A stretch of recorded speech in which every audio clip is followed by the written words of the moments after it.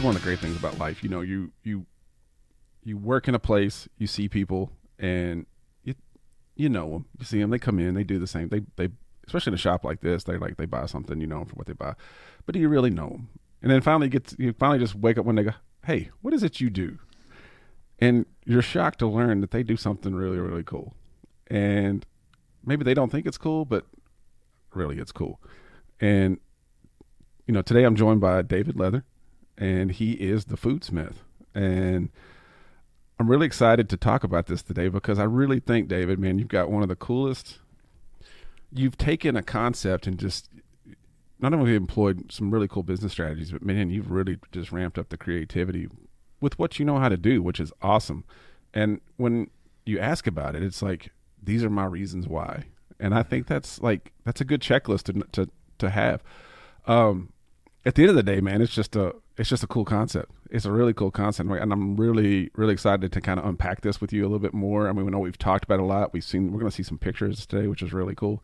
And you've got a lot of traction. And you've only been doing this how long now? Say 24 months, so 2 years. So about 2 years. Mm-hmm. Okay, well, that's pretty good, man. That was your COVID project. It was, yeah. 3 months into COVID after being laid off. So. Wow. All right. Well, let's back up a little bit. You're a chef. Classically trained. I've been in culinary school over 25 years. So. 25 years you've been a classically trained culinary chef. Well, I've been out of culinary school for 25 years, but I grew up in the restaurant industry. You know, my dad he never had a restaurant. He had food trucks and food trailers. So it's kind of ironic that I'm now doing a food trailer. Really? And what kind of food trucks? Barbecue. Yeah. Oh man, do you make barbecue? So is that your thing? My brother. I can smoke meats, but my brother really does. Okay, he kind of took more after my father. I like good barbecue. I do too. Yeah. We actually had 2 days ago, I guess for Christmas, we had brisket. Nice. So I didn't want ham. I wanted brisket. Okay, so I made a beautiful beef brisket.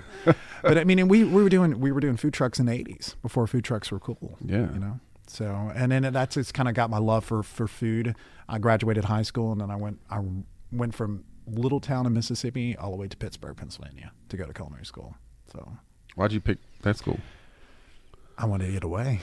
And my mom was get out of the South. Yeah, I wanted to get away as far as I could from my little town. And then my mom was kind of like, she was okay with me going there because I had a family that lived in Pittsburgh. So okay. So that was kind of nice. her soft, I do think everybody should go away to college or to school. I do too. It's just nice. It's just there's something about getting away, getting out of the nest, and kind of just new experiences, especially if you go to another state. Well, I grew up on the whole idea that I felt like I didn't fit in, that wasn't meant to live there. And so I couldn't get away. I couldn't throw my hat high enough when I graduated. It was like, I'm ready to get out of this town. But then it was like, now I'm kind of proud of where I'm from. It's kind of funny how that works out. It does and everything. I think the whole thing is I saw a population in my town that never left. That they pretty common in small towns. They lived there, and they died there. And I just didn't want to be that norm. Because I've never wanted to be the norm. Right. And so once I figured out that I could come back and visit, and then I could leave, I could come back and visit, and I could leave, that I was not going to stay there, it made me proud of where I was from. So that's pretty cool. So how long were you in culinary school? It's about 1.5 years. And so I have what's called an associate's degree in specialized technology, which I tell people it's associate's degree in culinary arts. But the reason why they say specialized technology is because then they can take the curriculum and kind of craft it to chefs. So instead of taking like regular math, we take math that has to deal with like menu costing and this and that and everything. So they kind of craft it. Like we did a psychology class because they felt like we needed to learn people and understand people to be able to manage people. Okay, so here's the question: can anybody do this? Can they just go to school and like? I like to say I like to cook, right? I enjoy cooking, but I don't really know what I'm doing. I mean, because I had a mentor and she said she went to culinary school and she could cook some pretty good meals, but she wasn't a chef. She wasn't even near that business, or anything like it. But I think she just did it for the heck, just to learn to cook better. Or is it like going to art school? It's like you can go to art school, you can learn some tricks, but you either got it or you don't. You just said it right there. Either you got it or you don't. I mean, when I started, my class was probably 20. Yeah. By the end of it, we were down to 10. So we had lost half within a year, we lost half of our. So they weed them students. out pretty quick. Oh yeah, Okay. oh yeah. And then I kind of keep in touch with a lot of we're not a lot, probably about 3 or 4 of the students that were in my class, and they're not even in the food service industry. Oh, they got out quick. Oh yeah, I would say probably of the 10 that I graduated with that class, I'm probably the only one that's still. I have to say it, man. There are very few careers I can think of that are such a grind. That business is brutal. It's long brutal. Hours. Long hours. I mean, the most I've ever worked like straight without like taking a break, for say to sleep, I guess you would say. I mean, I took a break throughout the day, but it was 48 hours. Wow. We just went one banquet into another banquet into another banquet. The most I've ever worked in 1 week was 120 hours in 1 week. And there was 168 hours in a week. So I had to do that. Man. One time I was at this early on in your career. Oh yeah. I could do it now in my 40s. But there was one part of my career where I was working so much, and I lived about 40 minutes away from the resort, that I started figuring that, okay, well, if I just get a cot and I push this cot into my office, and then every day I pull it out and just sleep there, and then I worked something out with housekeeping to wash my clothes for me and some of that, because I did my uniforms, but I needed other things washed too. Then instead of going home, I could actually 40 minutes there, 40 minutes back, I could sleep another hour and 20 minutes. I mean, that's how slept meant to me at that time, because I was working so much. It's like hour and 20 minutes of sleep means something. And so I just pulled that cot in and out each day. Why'd you go down that road? I mean, out of culinary school, I was going to be this kind of a. It's kind of almost that mentality. Yeah. It's like you got to put in your time, because you know that the chefs that are above you have put in that time too. So it's kind of, back in the day, it's changing a little bit, the industry, but back in the day it was very militia. It was like, when the chef walked into the kitchen, you kind of, I don't really say stood at attention, but you kind of like knew that the chef was coming into the kitchen, and it was kind of like, I mean, the whole chef show bear and the whole, yes, chef, that's how it was and everything. And it's still like that, but not as vicious, as harsh as it used to be. So what did you start off on? When you got out of school, because you didn't just run in and become a chef, and they just put you at like I'm tearing lettuce, or I'm washing. Yeah, I mean, culinary school, they break it up. Mm-hmm. So you have like a class. So the class, basic class you might start off with is knife skills and egg cookery and vegetable cookery, and then you go into soup, stock, and starches, meaning that they'll teach you how to make perfectly cooked like rice, and then to make stocks and make soups and this and that. And then you might go into next class will be meats, and they'll teach you how to fabricate meats. And then the next class might be seafoods, and then the next class might be pastries. So they kind of break it up. When you get out in the industry, it's kind of the same way too. It's like if you get on the line, then you have your stations that you work on the line, but you don't want to become stagnant. You want to constantly be changing and doing new things, because it's all about learning. I mean, in the day, that's all it's about. It's like one of those, I don't know, I'm sure there are a bazillion more jobs like this, but it's one of those jobs where it's like you really have to spend your time as an apprentice. Yes. Learning the details. Well, and there's like, it's as much science as it is art. It's like, because I think about like chefs are saying, oh, this will bring out this flavor and this little ingredient. And I'm like, I don't even know what you're talking about. Like, they didn't learn that at the culinary school. They learned that through experience. Right. So, I mean, I say that all the time. It's like, especially if somebody here in this state actually approaches me, because we have that program to where a student go out of high school and they can go into a community college. We have a phenomenal community college here in town that has a phenomenal culinary program. It's like, take advantage of that. That's Columbia State, right?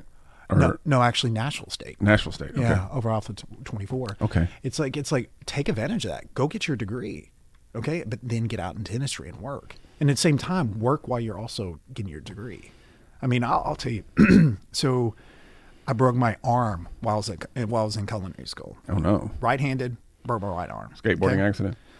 Actually on a bicycle, yeah. So, rad. And so, yeah, it really was. So, but the dean wanted to send me home, because at the time I had a 4.0 and I had not missed a day. He said, we want to send you home because we don't want you to your grades to sacrifice due to now you have pretty well handicap, And so I said no, because that's how hard-headed I am. And so what I did was I filed my cast down to where I could still hold my knife. And then I took all I would take a tape recorder and put it up on the, podium with a professor and take all my notes that way. And I studied that way. And I still held a 4.0. I didn't miss a day and had perfect attendance. And then I had a presence list. And then so at the end of it, I had become valedictorian in my class. But I was a horrible high school student because I didn't want to be there. Where'd your work ethic come from? Where would you say? I mean, my brother and I joked that my father believed in child labor. It was instilled in you from an early age. I mean, it was kind of like not a point where we did it because we had to have like money to be able to buy something. Mm. We did it because we knew that because my dad was he was self-employed. I mean, he started his barbecue restaurant back in mid 80s. And then so we worked because we knew that we had to help. This is what brings in an income for our family. So we have to help. And there's, I've done other things. Like I was avid runner, and I mean, I started running probably when I was 13, and I still run today. And it was just like, I was just committed. I mean, no matter what. And that's how I've always been. So I think that's just an instilled DNA thing in me, is that if I'm going to do something, I'm going to do it 150% no matter what it is. So your career, I definitely want to get into the trailer. Your career, obviously you were like everybody else that's kind of been in the chef business. You worked your way from the bottom. Trenches. The trenches up to, and you were, how many restaurants have you worked in? You said you're doing this 25 years? Over my career time? Yeah. Probably 10, 15 restaurants, but I've done other things too. Like I've been a personal chef. I've been a chef at a seasonal resort. So in other words, I went up there and we came in June, and mid-September, we're done. So it was literally up in almost Mackinac Island, a Michigan area. Yeah. And then I would go down to Florida and work. And so I've been executive chef of a hospital. I've been a chef at a casino. I mean, on and on and on. So I've done a lot of different things in my career. And so I always say that being a chef is like a highway. It's like you're riding down the chef's highway, and then all of a sudden you take an exit, and then you just come right back off and you go do something else. So each time that exit is something different, being a chef at this, or being a chef at this, or being a chef at this, or this and that. So where did that mentality come from? It comes from that I did you know? Because here's the thing, I've done a lot of careers. I can honestly say I very rarely had a compass or a map. It was just like I was wherever the wind blew, I went. And don't get me wrong, I've had a lot of experiences, and I've learned a lot. But at the same time, it's like, man, if I just had a little bit more of a guiding star, which I don't think I ever had. I don't think I had that beacon in the distance that was like, this is where I'm headed. Because I wasn't one of those people that was like, hey, I'm going to be a chef. I'm going to be a dentist, or I'm going to be a lawyer. For me, it was like, I remember when I filled out the application for the ACT, I was like, I don't know what I want to do. I didn't know. I had no idea. I wanted to be Luke Skywalker. Like that was a thing, I get it. When I was a kid, but like, you just had one of those minds, I mean, so the question is like, you saw opportunities working at a hospital, working at a resort. Obviously it's cool to go to Vegas and work in a casino, but it's like, here's one of the coolest things at the hospital was when I did my tour to make the decision. The thing that sold me was I was really going to be there to cook dinner or cook for the executives. That was really the reason why. And then I would look over other things too, like the food court, this and that, and everything. So I saw one thing that really, really interested me that I wanted to learn how it worked. And it was when they were doing the patient's food. Now, there was nothing I could do to change the patient's food. Patient's food was all done by dietitians. So they were going to eat what they were going to eat. It was a system of how once they plated the patient's food, of how it was prepared. And they had the system there that was like a multi-million-dollar system that they would plate the food. They put them on this tray. This little thing would fall over in this like little disc in this dome. And then it would push it into a cooled, like a 38-degree refrigeration. And what happens is it was all about a computer system. So at 5 o'clock, it would need, like, say, 30 minutes to get ready. Well, they would need to deliver by 6 o'clock. So at 5 o'clock, this little thing would fall over, click, and it on there. It would therm the food while it was sitting in a 38-degree refrigeration. And so I was just like blown away with that, because I was like early 2000s. I was like, I want to come to learn how this all works, which I probably never would implement that ever in my career. Unless I kept being a chef of a hospital. You're a farm to table guy. Yeah, but that interested me so much. I was like, I know nothing about that. I want to learn about that. Would you say your career's been driven by your desire to learn more? Yeah, totally. Yeah, so I had a chef. So you have the American Culinary Federation, and there's a chef. He's a master chef, so he's a CMC. There's only like probably less than 70 of them in the country, because it's such a high thing to gain. You know, it's like a 7-day test, and the knowledge base is just crazy, that you have to know to be able. Like, I've heard things about chefs taking it and just like blown away with, like, oh, they had to, create something with gelatin, but that they didn't have gelatin. What they did was they had bone marrow, and they had to derive gelatin from the bone marrow to be able to create that dish. That kind of situation, the knowledge base. So I was working one time at this charitable function with a certified master chef, and he looked at me and he goes, every day I learn something. And I just kind of look at him and go, like, I mean, this is like Yoda telling me this. And I'm just like, like blown away. He goes, that's why I'm a chef. Because he asked me, he goes, why are you a chef? I kind of came with this vague answer and everything. But then when he said that to me, he's like, I'm a chef because every day I learn something. And like, when I go in and I talk to culinary schools, like if I went over to National State, one of my examples I do is I usually hold up an apple and I ask them, say, what is this? They think it's a trick question. I'm just like, it's not a trick question. What is this? And they're going, apple. Okay. Well, how many different types of apples are? They never get anywhere close to how many different types of apples there are. And I usually tell, a kid that's 18, it's like, tomorrow you stopped doing what you're doing, and your main goal in life was to learn everything about apples. You took this, let's just say a pink lady. Pink lady is one of my favorite apples. Ate that pink lady, learned everything about that pink lady, documented it, and then moved on to the next one. They might not in their lifetime learn, scratch the surface of learning everything about apples.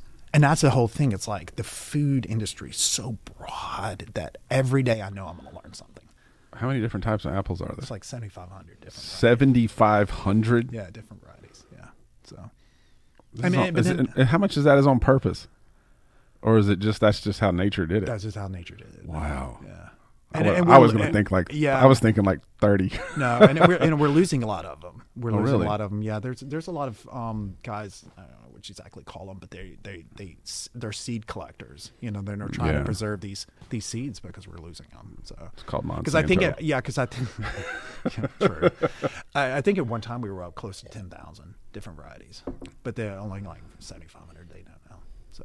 But I mean, it's like they'll always ask me too. Like when I'm at a culinary school, they're like, "Yeah, do you have any advice for these students?" I'm like, "Yeah, check your ego." Really? Yeah, check your ego at the door. I mean, that's the biggest thing. It's like you have these young kids that are coming out of culinary school, and it's like they first off want to be the next Food Network star, which is not going to happen. It's not. It's not. I mean, they have a better chance of becoming a professional football player, because with that odds you got so many teams, so many players, it's an ad. Well, if we can turn on the Food Network right now, there might only be, let's just say, 10 different chefs that have shows at the time. So other words, you're going to be one of those 10. We don't. I mean, I always say this: we don't watch Paula Deen because she can cook. We watch her because she's a tragedy.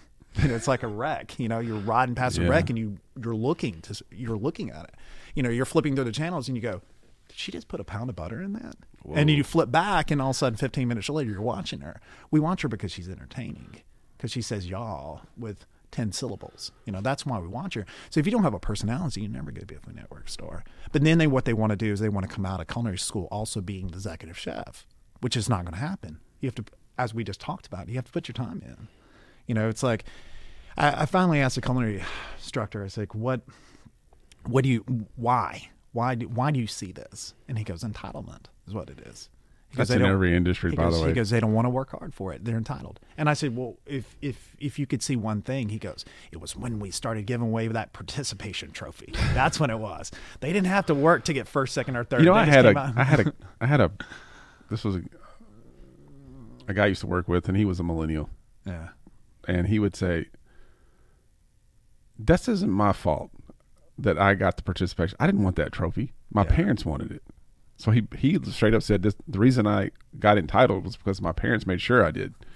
You know, it was an interesting perspective. You know, you think about it, it's like, who really encourages entitlement? Because a lot of stuff's encouraged at a young age, and truthfully, man, that's in every business that's out there. Everybody that's in film school thinks they're going to come out and be the next Steven Spielberg, and you know, they're not. They're going to go straight to being a production assistant. Go get the coffee. Go roll this cable up. You know, stand over here. What's what we just talked about? It's like, you know, they come out of culinary school and they want to be, or you know, if they want to be this, this, and this, or they want to open up a restaurant. And it's like, just maybe you are a good chef. Maybe you are this like child prodigy and stuff like that. But the thing about it is, even being a great chef doesn't mean that you can open a restaurant up. I mean, open it up, or being a restaurateur is being a businessman. That's what it is, or a business person. So. And very few people probably have both skills. I mean, I'm still learning. I mean, what I've done is with this new business, I just have simplified it for me to understand it. Okay, so you had your own restaurant before, or you ran a restaurant? So I moved here to Nashville area about maybe 6 years ago, going on 7. And yeah, I did. I had. Where were we at before? So I lived in Tupelo, Mississippi. That's where I'm originally from. Yeah, Northeast Mississippi. Yeah. Good food down there. Yeah. Very much so. So, but I mean, I had, at the time I was a corporate chef, and I was. That's where Elvis is from, isn't it? It's originally from Elvis. Okay, all right. Yeah. I mean, that's maybe one of the reasons why my son's name is Presley. Oh, okay, that makes a lot of sense. Yeah. So, I was a corporate chef at the time, literally flying out on Mondays, flying home on Fridays. That was my life. Really? And I was a single father at the time, and so I kind of needed to be home. You know, I needed to be home for him. And so I decided, okay, well, what am I going to do if I come back to my little small town? Well, you know, I'm going to open up a restaurant, because I knew all my restaurateur friends in Tupelo. And a lot of times, you know, I like them as friends, but sometimes becoming business partners are not really great. So I just like, okay, well, I'm going to do it's time for me to open up my own restaurant. So I opened up Forklift, which was a fine dining restaurant. We were becoming... kind of had a whiskey bar there. We had over 200 different American whiskeys and bourbons and stuff. So we had a beautiful bar. And then I decided to open up next door. What I did was took a page out of one of my favorite chefs. And what he always does is he will sometimes put like 2 restaurants in one building. So it looks like 2 restaurants, but really what they're doing is they're working together with each other. So we did Butterbean, which was a biscuit and coffee shop. And I had a little easement that connected them, and then they would work with each other. So Butterbean would make all the pastries and desserts and everything for Forklift, and then Forklift would do anything. There are a lot of restaurants like that out there. Yeah, it's smart. It's really, really, really smart. See, there's a place in Franklin that does that. Gray's and OB Joyful. They actually have the same kitchen working with each other. So, right. Yeah, there might be other ones. I think there are some other ones because I've seen them kind of go through the back alleyways and just whatever internally. But I mean, so I opened those 2 restaurants up. I did it for about a year and a half, 2 years. Yeah. I decided I wanted to move to Nashville. What was that decision for? Family. So yeah, I got here. I married and I had another child. So but then COVID happened. Yeah, which just kind of wrecked everybody's world. So were you running your restaurants back in Tupelo? No, I'd sold them. I've moved here. I came back. You remember before I said I was corporate chef? Right. I went back to that company. Okay. But I just told them I would not travel like I did with them. Sure. Previously. And so I was working for those guys, which it's kind of funny is Nashville is like a mecca for corporate like food service. Like there's so many corporate food service here. So what I was doing for them was working together with a lot of these corporate headquarters here in Nashville area, and then doing a little bit of traveling for them. And then, like I said, COVID happened. They held us on for about 3 months into COVID, and then they let us go, which I was mad. I was not mad at all, you know, because I actually kind of found myself fortunate. I was like, man, I just lost my job, you know. I was like, but I could have owned a restaurant and could have lost everything.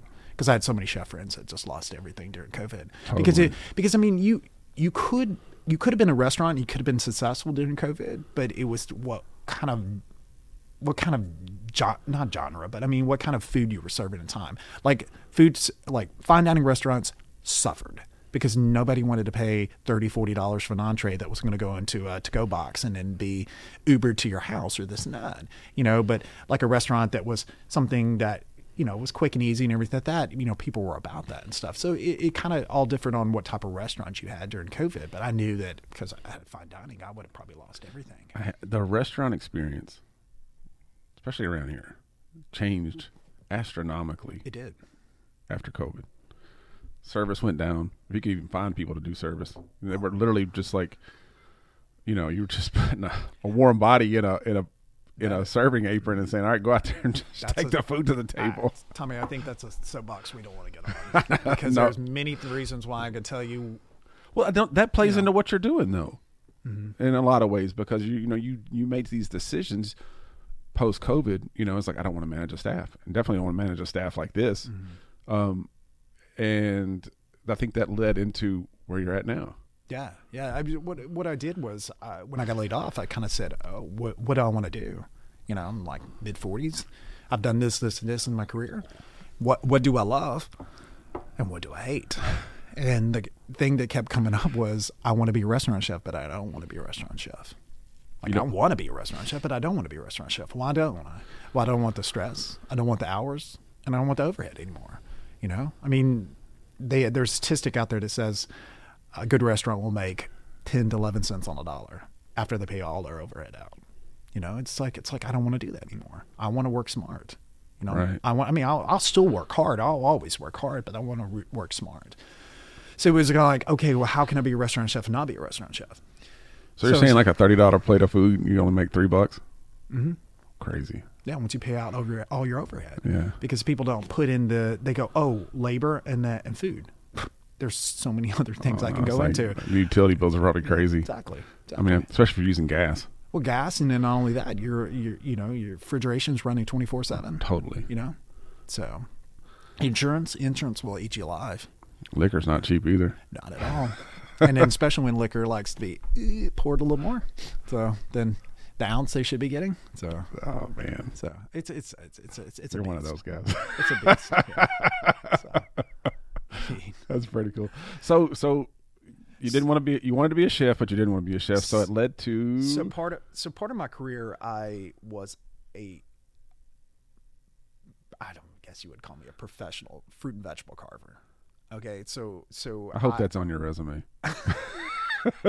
It should be. If not, it's better be on your LinkedIn. Or the watermelon carver. I've been called numerous times. So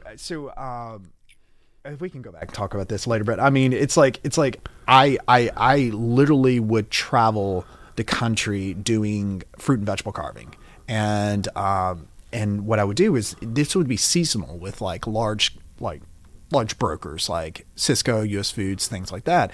And so what I had is off time. So usually in the winter and usually in the fall, it was spring and fall is when the shows were. And so usually I guess winter and summer, I was doing a little bit of catering. And now what I was doing is going into residents and doing dinners, private dinners.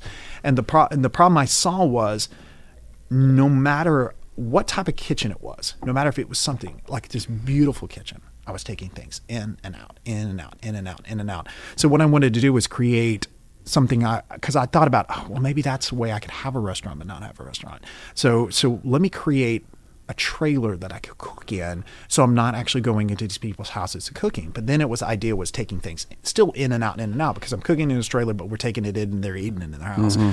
So then one of the things I saw was I didn't want to create a footprint. Like, if we came and did something at these people's house, we want people to, at the end of the night, go, did I actually entertain tonight? Right. So then idea was, okay, well, let's create a trailer that's literally a mobile restaurant that literally people walking from their house out to I would say probably 9 out of 10 times we're going to residents. We're pulling literally in their driveway or right at the curb. They're coming out and they're eating. And so we want them to come out and have this amazing experience and then go back in their house and go, did we entertain tonight? Like there's no footprint there whatsoever. So the idea was them coming aboard and eating on this mobile restaurant. Well, the problem is no one's never done this before. And so that's kind of crazy to think about. It is crazy to think about that because I think about it all the time. And you know, we found other things. We found where people had like Airstreams and it was cigar bars and all these different things, Airstreams into bars and stuff like that, but never. And it was hard for a lot of people to understand when we were first putting it all together was, you know, it's like people were like, are you parking this thing on the side? No, I'm not parking on the side of the road. You know, it's like we know each time because we're usually for hire. We know each time when we go out exactly where we're going, what we're serving, how many people we're serving, what we're serving, this and that and everything. And so, so yeah, it's hard sometimes people to get the concept. I think even with you the first time we talked, it was like, what do you mean? And I go, no, it's not like a food trailer. Let me show you. And I show them a picture and people go, oh, this is not what I thought. It's not like a food truck. No. Because, you know, when you talk about mobile food, the first thing you're going to think about is a food truck. Mm-hmm. The taco truck's going to roll up and, you know, I've been to parties where like, hey, the taco truck's out in the driveway and you go out and, you know, get a taco or whatever. And like, then you go back in the house and continue the party. This is not that concept. No, it's not. So initially it took a hard time finding somebody to fabricate it for us because we were going to fabricate an older trailer. Yeah. But then we figured out that it really doesn't have the bones to support, because here's the problem is that because no one has really ever done this before, there was nobody for me to ever go to and go, hey, what did you do the first 3 months, 6 months, sure. year, 5 years, 10 years of having a mobile restaurant? Like I could call guys that have food trucks and go, what did you do? But this is not a food truck, again, like we were saying. So it was like, okay, well, this old trailer is not going to have the bone support this weight here, because that was another thing is, dude, we have 14 people coming aboard. We have to have it be able to support them from this time to this time. So all these things we were figuring out, and it's like an old trailer wouldn't do it. So we finally found a fabricator that wanted to take this project on because... So you built the trailer from scratch. We built this trailer from scratch. All right, so Matt, pull this up, and you can kind of see this here on the monitor. This is the trailer. Mm-hmm. That's you right there. That's me. Do you always wear the hat? Well, yeah. It's okay. I'm just messing with you. Normally cooking, yeah. So this is a 40-foot trailer. Yes, it is. Yeah. Talk us through it, man, because the level of detail that you've talked about with this is. Mm-hmm. So like you've thought about everything. Yeah. It seems like. So initially when we'd call people, they'd be like, oh, we've never done anything like this. And they never wanted to take it on. And then also they didn't understand the madness that was going on in my head. Like they didn't understand what the wheels that were turning on what I wanted. And so we found these guys that were doing, they were doing food trucks, but they were thinking outside of the box of food trucks. So they were taking brand new chassis, putting an old 52 body Ford, like let's say old pickup truck body on the front. Riches. So it looked like this old vintage truck rolling down the road, but in return it was a brand new food truck. So they were really kind of thinking outside the box. They were like, yeah, we've never done anything like this, but you know, we'll take it on. And so there was a lot to this trailer, like the wheel well had to be back so far because the wheel well had to be in the kitchen. It couldn't be out in the dining room. So, I mean, I traveled. These guys were based out of Charleston, South Carolina. I mean, in a year's time, not even a year's time, it took us we started in January and we picked the trailer up in May of 2021. And I went over to Charleston, South Carolina 6 times. So it was almost like building a house. Like I'd come on and we would make a lot of decisions when I would get there. Like those guys I would get them a list together when I get there and be like, okay, these are the decisions to make. And then between the 2 visits, they would work on that. And then I would come back over and then we'd kind of make more decisions because same time they were learning too. Have you ever seen Monster Garage? Yeah. That's like exactly what this sounds like. It's like you going over there and say, well, we got to make sure this does this because if it doesn't, and then they as trailer builders have to understand the physics of that. Exactly. And then they have to kind of interpret what it means to run a restaurant. Mm-hmm. I mean, this guy next door literally dug up the concrete to run new piping. You know, it's like, I have no idea why he did that. I'm sure you do. Well, he has to, yeah. Yeah, and he had to by code. And the place looks great, by the way. But anyway, this is... So, I mean, I had designed and done a lot of commercial kitchens, but I mean, you know, this was still different. This was totally different. And And then that's the reason why we're getting ready to build. Why'd you go with the Airstream look? I wanted vintage. I wanted a vintage look, but I'll be honest with you, probably won't do that Again. The reason why is like, I'm thinking logistics now. No one ever really walks up to the trailer and goes, ooh, vintage trailer. It's when they open up the door and they go, oh my God. Because they already have this mentality that they're walking in, they're going to have dinner in a trailer. So it's not a good mentality. There's no expectations. I mean, I literally had the guy one night, he raised his hand and I said, yes, sir. And he goes, well, I just didn't have any expectations for you. And I go, what do you mean, sir? He goes, yeah, my wife said that this trailer was going to pull up to our house and we were going to come out and have a fine dining experience. He goes, I mean, really? Seriously? And then he says, I'm a believer now. And now I've done probably over 3 dinners with those clients because they don't have that expectation. It's that thought of, I'm coming into a trailer, you know, because I don't know what people think of a camper or this and that and everything. I guess a lot of them have never been in a $100,000+ Airstream, which are pretty damn nice. But that's like a house, bro. Yeah, but I mean, it's like, so it's that expectation. So my next one, I'm probably not going to go vintage with it because the problem is that you're going to have problems with it. I mean, it's traveling down the road, you know, you're going to have logistical problems with it.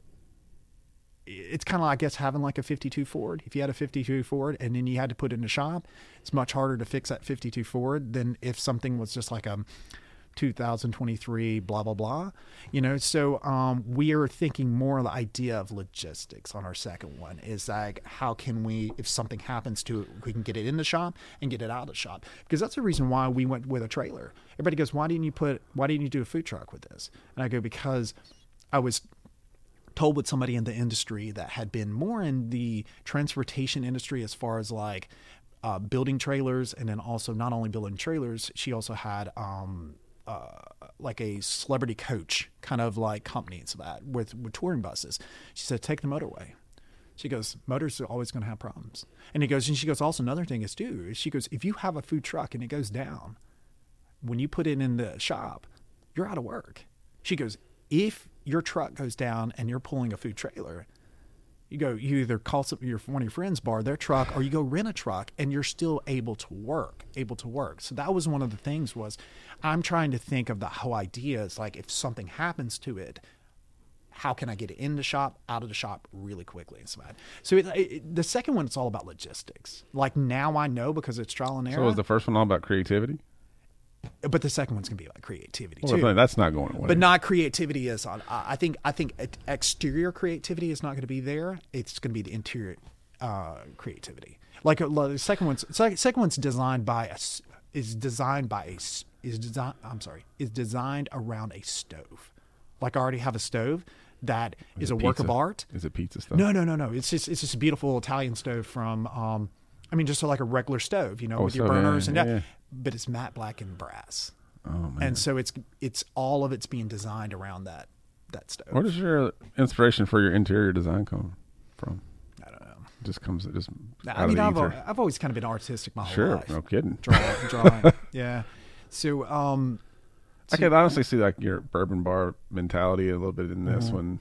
With the wood interior and. Yeah. I'll have to say that I think I missed forklift. So there's a little bit of forklift in that. Like I designed forklift and worked with architects and designers with forklift and everything. And so my previous restaurant I sold. So there's a little bit of that white subway tile, that wood and everything is a little bit of forklift. So I think it was still me reminiscing about forklift. Now my second trailer is going to look nothing like this first one. Nothing at all. Probably shouldn't. Mm-mm. And probably what I'll end up doing is every so often, every year or two, building a new trailer, unloading it to a chef. Because right now I have a chef that wants to buy this trailer. But the problem is I can't sell that trailer until I have my second trailer. So is that the goal? Is to set these up for people? I think so. That's what we've seen. So we've been in business for 24 months, and 1 year 12 months I saw a profit, which is kind of unheard of in this industry. No kidding. And then I've also paid that trailer off. So that's kind of, so profits are good because again, I wanted no stress, no hours, or no stress. I wanted to get out of industry because I think there's some stuff to clarify here. Because you talked about coming out of culinary school and I want to be an executive chef. I think we need to be very clear in the fact that you probably can't come out of culinary school. Now you might be able, you might be that savvy, you might be that creative, have that mentality. But it took you a long time to get to this point. No, and I don't think this is. I actually honestly don't. Do you think you could have done this right out of school? No, not at all. No. And the thing about it is, I don't think a culinary student can come out of culinary school doing this. Well, I think there's more to, and obviously you can only see so much from this website that we're showing. I really think you can't appreciate the details of the things you've learned and how those were applied to coming up with this concept. Because are you familiar with the term a blue ocean? Mm-hmm. Finding your blue ocean. Do you understand what that means? Yeah, I do. And you found that. You've literally made, in a lot of ways, not just food trucks, but even restaurants a little bit. You're not even competing with them. You're just in your own space. Same. And every week, it's what's funny about it is every week it totally changes. Like one week we were in a liquor store parking lot doing a bourbon tasting for a group of 8 guys. And then the next night we were at a residence, pulled right up in their driveway, and 14 people came out and had a fun dining experience. And then the next night we were out at a farm doing a farm to table dinner. But our joke is we're not farm to table anymore. Now we're table to the farm. Because we literally were parked out in the middle of their fields doing a dinner with a lot of their agriculture. Because that's another big thing of mine too, is that as a chef now, I'm cooking.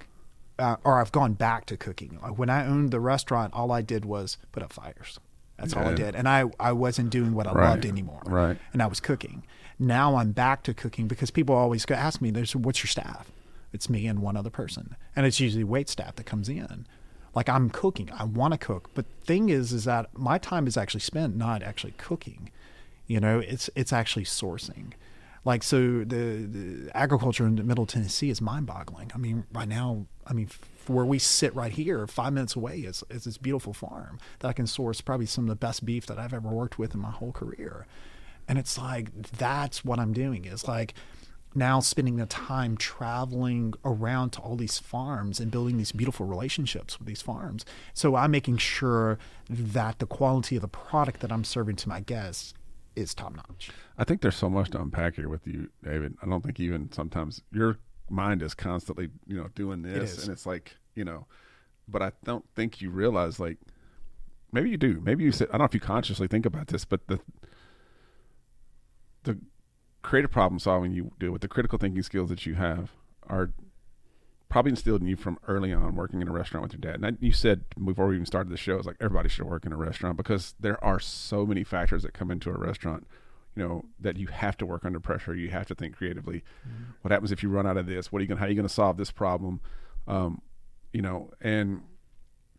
I've worked in a restaurant. I was a server a couple of times, and it's tough. It's a lot to remember, man. When you got ADD, I had to write everything down. I couldn't just, I couldn't remember. That wasn't one of those people who goes, yeah, you said this, I know it wasn't me. Yeah. But I always had a good attitude, about it. And I think that was where I started with it. But my point is when you're looking at this from, hey, just any business, not just the food services business, you're taking you've taken something that and you've sat down. It's literally you got shoved to the side because of a pandemic and said, hey, you can't work right now. Mm-hmm. But that didn't stop you, right? You sat down and said, all right, how can I not only do this better, how am I going to do this different? How am I going to make it successful? Because, if you were trying to pitch this to somebody, they'd probably go, look, man, why are you making a food truck? And not everybody gets it, right? Mm-hmm. Nobody gets the concepts. I think what impresses me so much is it's not so much that you made a food trailer. It's all the things that go around it. And it's you're not even done. Mm-hmm. Now you're thinking of a whole nother level. How do I make this a different kind of business, another kind of business? And then how do I bring this to the table? It's the mind doesn't stop working with you, man. What we've seen is that, or what I've seen is that there's 2 different businesses. I could take this business and what I could do is create some type of central location like commissary, and then have numerous trailers Like I could have fleet. 10, fleet. It'd be a Commodore at that point. And so, and we also see it in this industry. I mean, in this town. I mean, we could do that just generating through going to residents and doing dinners. I mean. But we also see with the industry too is that we could possibly do it going out onto music industry. Like right now artists are wanting us to come out because we're literally a la carte restaurant that could follow them on tour and stuff. So we see multiple things, but then it goes back to that whole idea is like, is this what I want? Is it, am I now going to go back to putting out fires? Worrying about this trailer here, this trailer, this trailer, this trailer, this trailer, this trailer's here. So the other business that we've seen is that I've seen in 2 years what this has given to me. Number one, it's giving me an income. And another thing it's given me is I have a 15-year-old and a 5-year-old. I had a surreal moment with my 15-year-old this year. I was sitting at a football game on a Friday night. And I just kind of like went, I'm going to say it, holy shit. I'm at a football game. It's like I would never had this.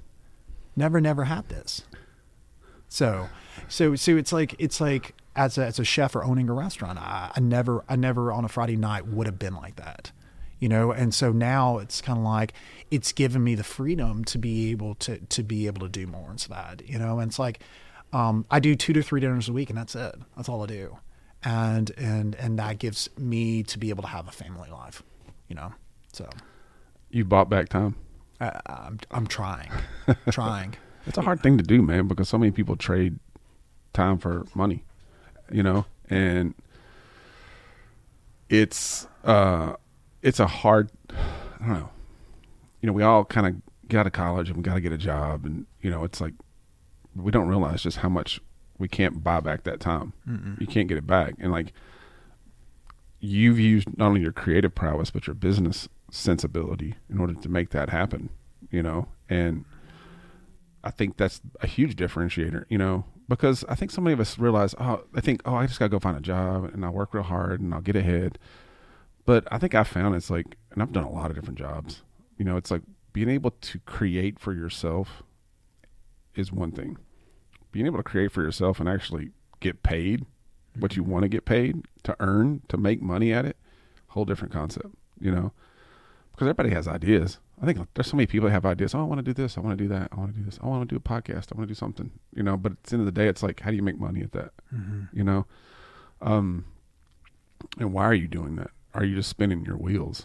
I'm sure there's probably times you've sat around and go, man, I'm just spinning my wheels here. Maybe it was when you're running your restaurant. Maybe when you're doing, corporate work, but you seem to have, I don't know how much, I guess, breaking out did it take? Like, the whole, how much struggle, how much stress, how many tears did it take you to get to this, Because what you got is a cool idea, a really cool concept. You've got time now, you're making some money, you're not really constrained by the limits of a physical location or, overhead with people.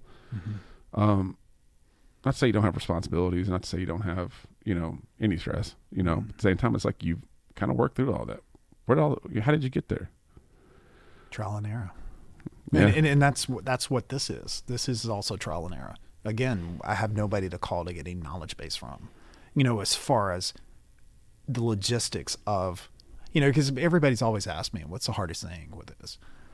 I think the hardest struggle that I've had with this mobile restaurant is that I went from driving a Honda Cross Tour, so a hatchback Honda Accord, to now I drive a Ram 3500 standard cab. So now I drive a truck that's a beast, then it hooks up to a 40-foot long trailer. So the hardest thing has been is like adapting to the idea of, I'm going into this really nice neighborhood. How am I going to get this into their driveway? And then the second thing is, how do I get it back out of their driveway? That's been the hardest thing. But then that's the thing about it is, I think that's where we see with this business is, what we could do is create the trailer, sell the trailer to a chef. And here's the greatest thing about it is, for what I have invested into this business is a mere fraction of what a chef would have invested into a brick and mortar. So there's going to be chefs that are never going to have the financial ability to be able to ever have a brick and mortar. But why should that hold them back? And some could say, oh, that's not a restaurant. whatever. This is a 14-seat restaurant. It's just mobile. And the coolest thing about it is tonight it could be here, tonight it could be here, and tonight it could be here. So every place it could be totally somewhere different. So your atmosphere is always changing. So what we see is that we could build this for chefs, and then what we would do is, because trial and error and I'm learning. Listen, I've failed. I'm not going to go into what I've failed about, but I mean it's a lot. But I've learned from it. And so what we want to do is consult with chefs to give them the knowledge base of how they could have this. How important is failure to you? Oh, it's majorly important. Some of the biggest chefs in the industry, I mean, Lane Ducasse says he budgets so much money a year to be able to fail. I mean, and like here again, here's a guy that's like elite in our industry, but he still budgets every year to fail, because the reason why is he wants to fail. He wants to fail to learn from it. Because if you don't fail, you're not going to learn. You're not going to learn. I told my 15-year-old the other day, I said, everything comes in our life for one reason only. It's learn from it. If it's good, we learn from it. We do it again. If it's bad, we learn from it to not do it again. But every experience in our life is to learn from. And every day I go out with this thing, it's a learning experience. So that's what we would love to do, is give other chefs this life to be able to have a business like this. And here's the thing about it is I'm not wanting to tell them how to run their business. What I want to do is logistically give them what they need to do to be able to do business. I choose to only do 2 to 3 days a week, and every time I choose to be in a different location. If a chef decided, hey, I'm going to park it on this side of town for 6 months and stay there and shoreline it, as they say in the industry, they could keep it there. And then all of a sudden, after 6 months, take it to the other side of town. Now, guess what you can't do with a brick and mortar? You can't do that. No. You know, I think you're onto something more than just a mobile restaurant. Well, and when I say that in the sense of the way you think is a business in itself. Mm-hmm. Well, I'll tell you, we're looking at, one of the things we're looking at right now is as it being a floor plan. So the next trailer, we're looking at it as a floor plan. So let's look at mine as a floor plan of a restaurant. You have the kitchen, you have the dining room. Okay, well, let's say you're a bartender.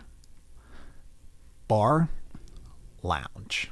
Say you're a coffee shop, lounge. So what we're wanting to do is start looking at this, not just a mobile restaurant business, but a mobile business.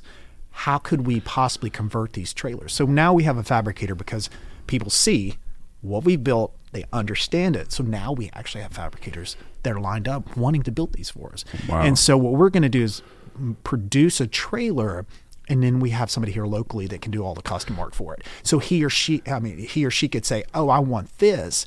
So here's the thing about it is maybe there's a baseline for the trailer and this is what it costs, but maybe you have a really nice budget and they want to do this, and this. So this customizer will be able to customize it to their budget of what they want.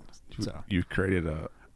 honestly, it could be. I mean, we could turn. You've created a secondary market all by yourself. We could turn one of those into a comic book store. You know, we talked about that. So we talked about that early on because it would be easier to roll up to somebody. The biggest challenge for us, and maybe this is something to think about, you know, because this is where I think your head is. All right, you don't just let the one challenge or the second challenge stop you. Like, how do I figure out a way around this? Not only do I figure out a way around this, how do I make it work? And not only how to make it work, how do I make it super, super successful by, defeating these challenges? But we did talk about that because we thought, man, we could just roll into these little towns that don't have comic shops and just, it's a different market for sure. But you don't have the overhead of carrying a building around with you, you know. And we've talked about that many times, how that would be a cool idea. We talked about like having like a school bus or something where you just rolled up and people, those comic buses here, and people are going to steal our ideas now, but that's fine. It's an interesting thing. I think what you're doing is so cool in the sense, it's like I said, it's not so much that you made a food restaurant. I mean, a mobile restaurant. It's the mindset that you have. I would tell you this, as I tell it all the time. It's like, I'm a talented chef. I can cook really well, but that's not what I'm selling you. No, 100% not. I'm selling you an experience is what I'm doing. Like every dinner, like I'm coming out. Like usually our dinner's about 6 courses, minimally 6 courses. Like I've had some dinners go up to 8, 10 courses, but 6 courses. And what we do is I come out every course and I talk. And I tell them exactly what they're eating, where I've sourced it from, and why. It's like every time anybody ever contacts me about doing a dinner, then the first thing they always ask is about menu. And I just tell them, I don't have a set menu. Like I'm inspired by what's available and in season at the time. Pretty well I can say, oh, this is what proteins I can source from. Over here at Bear Creek Farms, over in Thompson Station, I can go, hey, I can get these primals year round with these guys. So that I can kind of go, this is what I have. But right now it's like, Devon Farms is just harvested beautiful, beautiful, beautiful Brussels sprouts. You can get Brussels sprouts year round, but these are in season, and the flavor on these Brussels sprouts are totally different than a Brussels sprout I would get out of season, So that is my whole thing. Is like, it's like being inspired by what's surrounding me at all times and learning from it. So totally learning from it. So. Well, like I said, man, it's like, I think what you've come across is much more than just a concept, but literally like there's a mentality you possess that I don't run across very often with just about anybody that's an entrepreneur that wants to start a business. I mean, I don't even possess it and like to think I'm a little creative.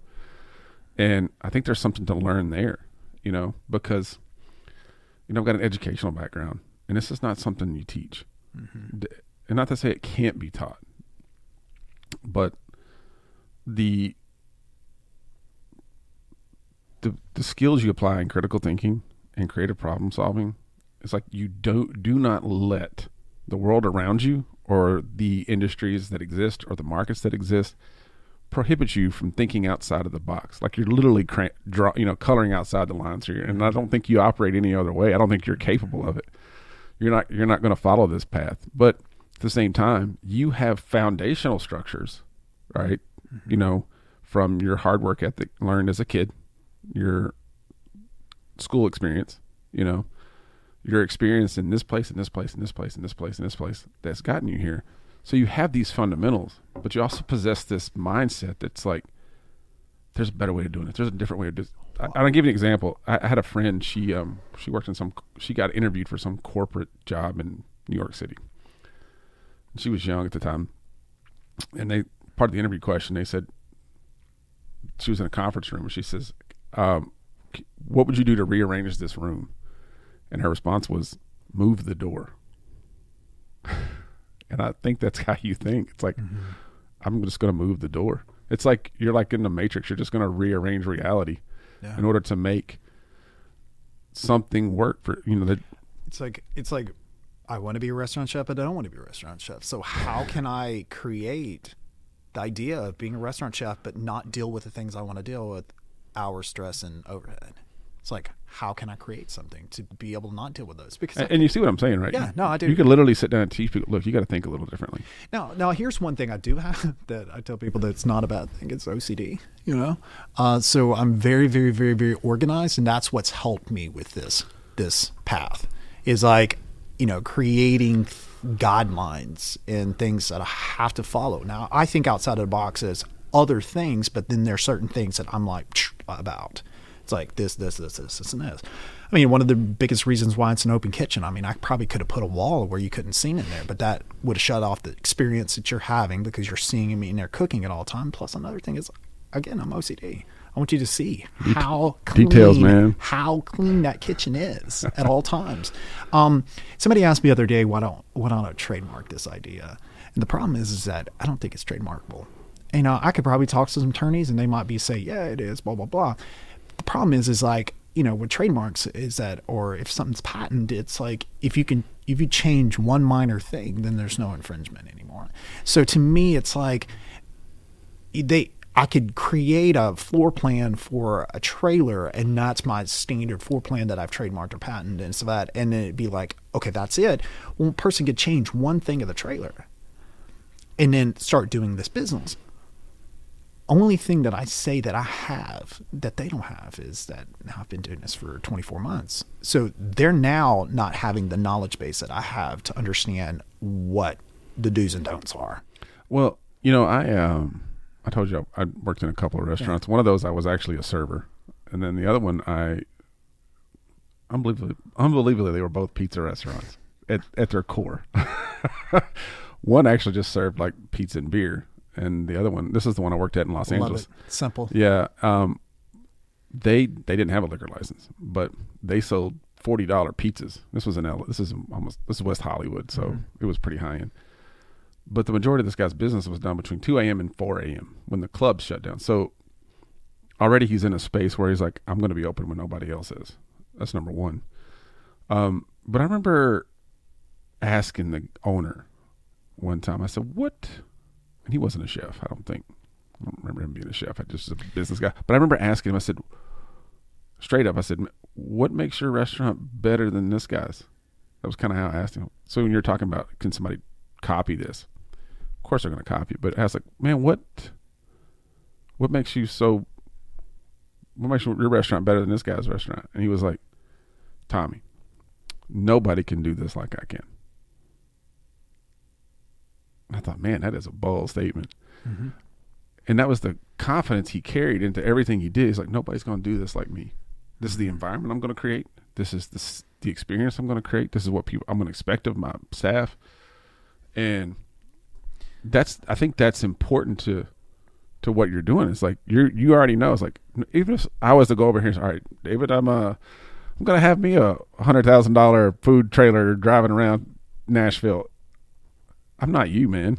I'm never going to be able to even if I was as good a chef as you, I can't recreate the experience that you have. That's right. I mean, yeah. When all said and done, even that goes back to when I was a fruit and vegetable carver. So, I told that needs to be on your LinkedIn. So, I mean, literally, you can go on my website. It's FoodSmithNashville.com. There's a tab you click on. It says carving. Most people think, I guess, there's carving, but then you click on carving because people still know me. Bring that up. There we go. Yeah, there you go. Cool. Yeah. So halfway through culinary school, I had a chef that told me to find a niche. He said, well, round yourself as a chef, but find something that makes you different than every other chef.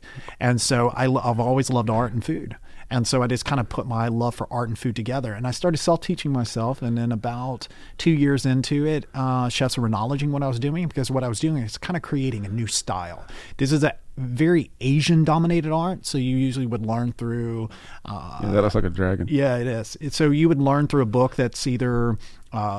from China or something like that, or you would learn from an Asian chef that you might be working through a kitchen. Yep. I've literally have carved from SpongeBob SquarePants, Elvis Presley to Jesus Christ to I've done a drum set on a watermelon. I actually did a special one time for TLC where we did a life-size woman, and I used mostly watermelons. So I usually go toward watermelons. I love the meaty and the also a lot to work with. Yes, yeah, and good structure too. It's and so, or stability, I guess you would say.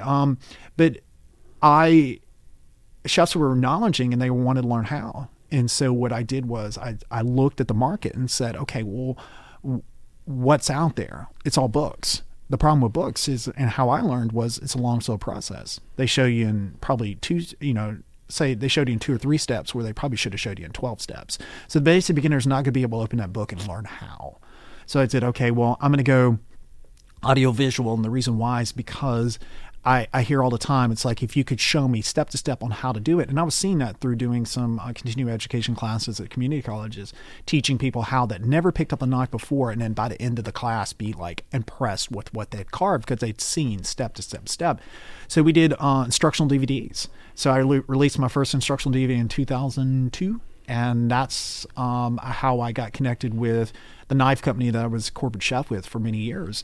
I needed tools. And so I approached this knife company based out of Massachusetts, the oldest knife manufacturer in the country.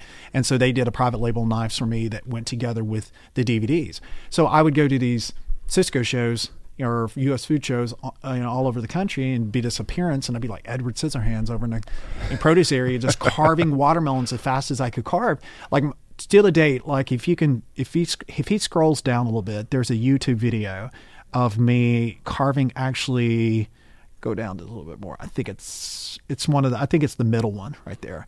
If you click on it, it actually is me carving a watermelon, and my record is 2 minutes and 7 seconds. Literally from a watermelon to a flower. 900 petals, 13 petals, a leaf on a border in 2 minutes and 7 seconds. And so I'd go into these shows and I'd be doing this. But then what I created merch. I created DVDs. I had knives. I had T-shirts. I had all this. I was doing this in the mid, like it's 2002, 2003. Long before they were influencers. Yeah. So the people go, always asking me about being a fruit and vegetable carver. And I'm like, guess what? I'm not the best fruit and vegetable carver out there. What I am is I know how to market myself. And then also knew my audiences too, because I was going into schools, I was going into community college. I was going all over the place, but I knew my market.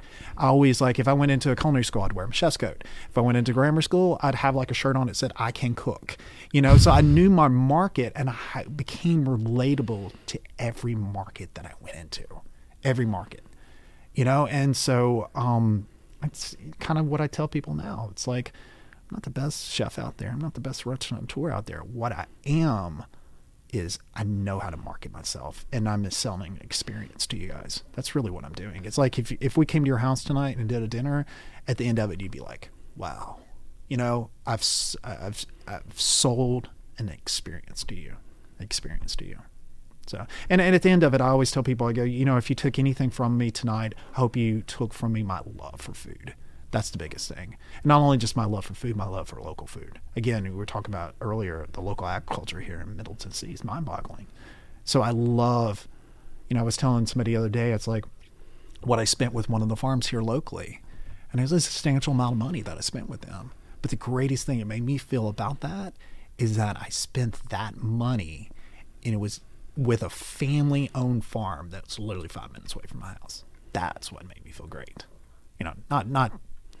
Their product's amazing, but it's that feeling of that I'm not supporting them, but I guess supporting them, but David, man, you're a true entrepreneur. Like I said, you created not only your own market, but you basically built some secondary. You're supporting. Yeah. Still learning, man. That's a promise. That's the biggest thing, is like, today I'm going to do something and I'm going to learn from it. And that's why I always tell people, it's like check your ego at the door. At the end of the day, you can't do it by yourself. You got to have help. And then the other thing is check your ego at the door, because you're not going to ever know everything. So I love it, man. Hey, listen, so where do we find FoodSmithNashville.com? Yeah, FoodSmithNashville.com is my website. And then I'm pretty well on all the social channels. Yeah, I'm on Instagram and also Facebook. Well, I have to say, man, like I said, you bring a lot more to the table than just food.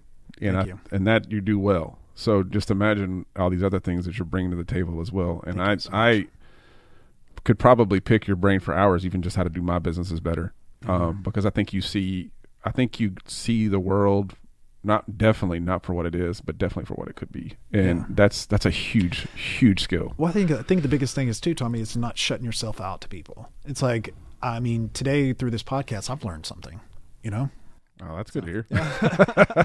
But that's the whole thing. It's like, I think people shut themselves out because they're so ego driven. It's like, oh, I can't learn anything from them. Yes, you can. You can learn anything from everybody. I could learn a lot from you just from this little conversation we've had today. I'm like, oh man, I got questions now, which is awesome. And I think that's where we all need to be. Yeah. We all need to be. You said it. You said it 50 times in this podcast. You can always learn something today. Mm-hmm. And it's just being able to have the mindset of saying, what is it I'm going to learn? Now, it could be you learn from failure or you learn from success, but you're going to learn something. Sometimes it could be just shutting up. I have a hard time with that. Shutting up, and just listening.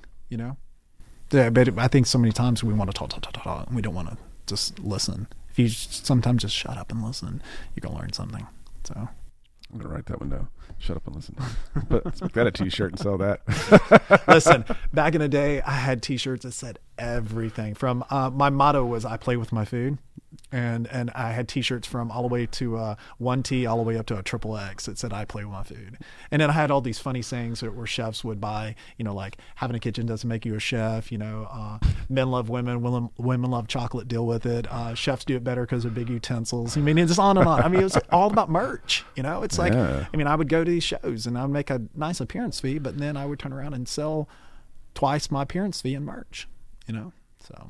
Well, man, like I said, you're one of a kind, man. I was really looking forward to this conversation today. Like I said, I could probably talk another 2 hours. We could, but I've definitely got to open this comic shop. We've already had one customer roll up in here and look at books. I told you, I felt like a joke today. It's like, what do you get when a chef does a podcast in a comic book store? Yeah. That is a joke. Would I ever thought that I would be doing a podcast? We will probably transcend the comic book shop. And one of these days I'll explain, we definitely use this because this is where our space is, but we're utilizing what we have at our means, because I don't want to be, I can't wait for the weather to be right to start this, so I'm doing it where I can, when I can, and with who I can. I know it's going to evolve. I'm still trying to find the voice of this show. But what I'm not going to do is just sit over here and like, well, if I got this camera, if I got this thing, I do need help. I can't do this by myself, because there are some, bells and whistles to turn in the background. But for the most part, it's like I just was like, I know I've got, the one thing I carry is I've just got a lifetime of these experiences with different people in different places. And I think maybe they don't learn something from me, but they'll definitely learn something from you. Mm-hmm. And that's what I want to share with people through this show is what can someone take away from this by just meeting you, mm-hmm. And, that's just where my head was at. So I'm doing what I know how to do, which is media, That's right. And I didn't get here by accident. I was, well, maybe a little bit of it. I definitely, looking back on it, if I'd had a little bit more of a guiding star with this, I probably would have taken some different turns, but I knew I wanted to do something creative, and I was more of a visual person than I was, written word. But, I think I've kind of found, I remember, like I said, years ago, I worked at a college, and I remember the media professor came up to me and said, this one student, man, he's going to do a podcast for his thesis. And I thought to myself, that's the dumbest idea I've ever heard in my life. And now I'm sitting there going, yep, that was, like you said, you just never know. You never know where it's going to take you. So, well, listen, man. Thank you. Y'all check out David on his website and on his socials. I promise you will not be let down. If you are listening and you're in the area, definitely reach out to him. Yes, because you will not be disappointed. No, they can contact me through my website. Yep. So yeah, fantastic. Well, Dave, awesome. Hey, man, hope you have a happy New Year. I will. And thanks for coming out today. Thank you. All right.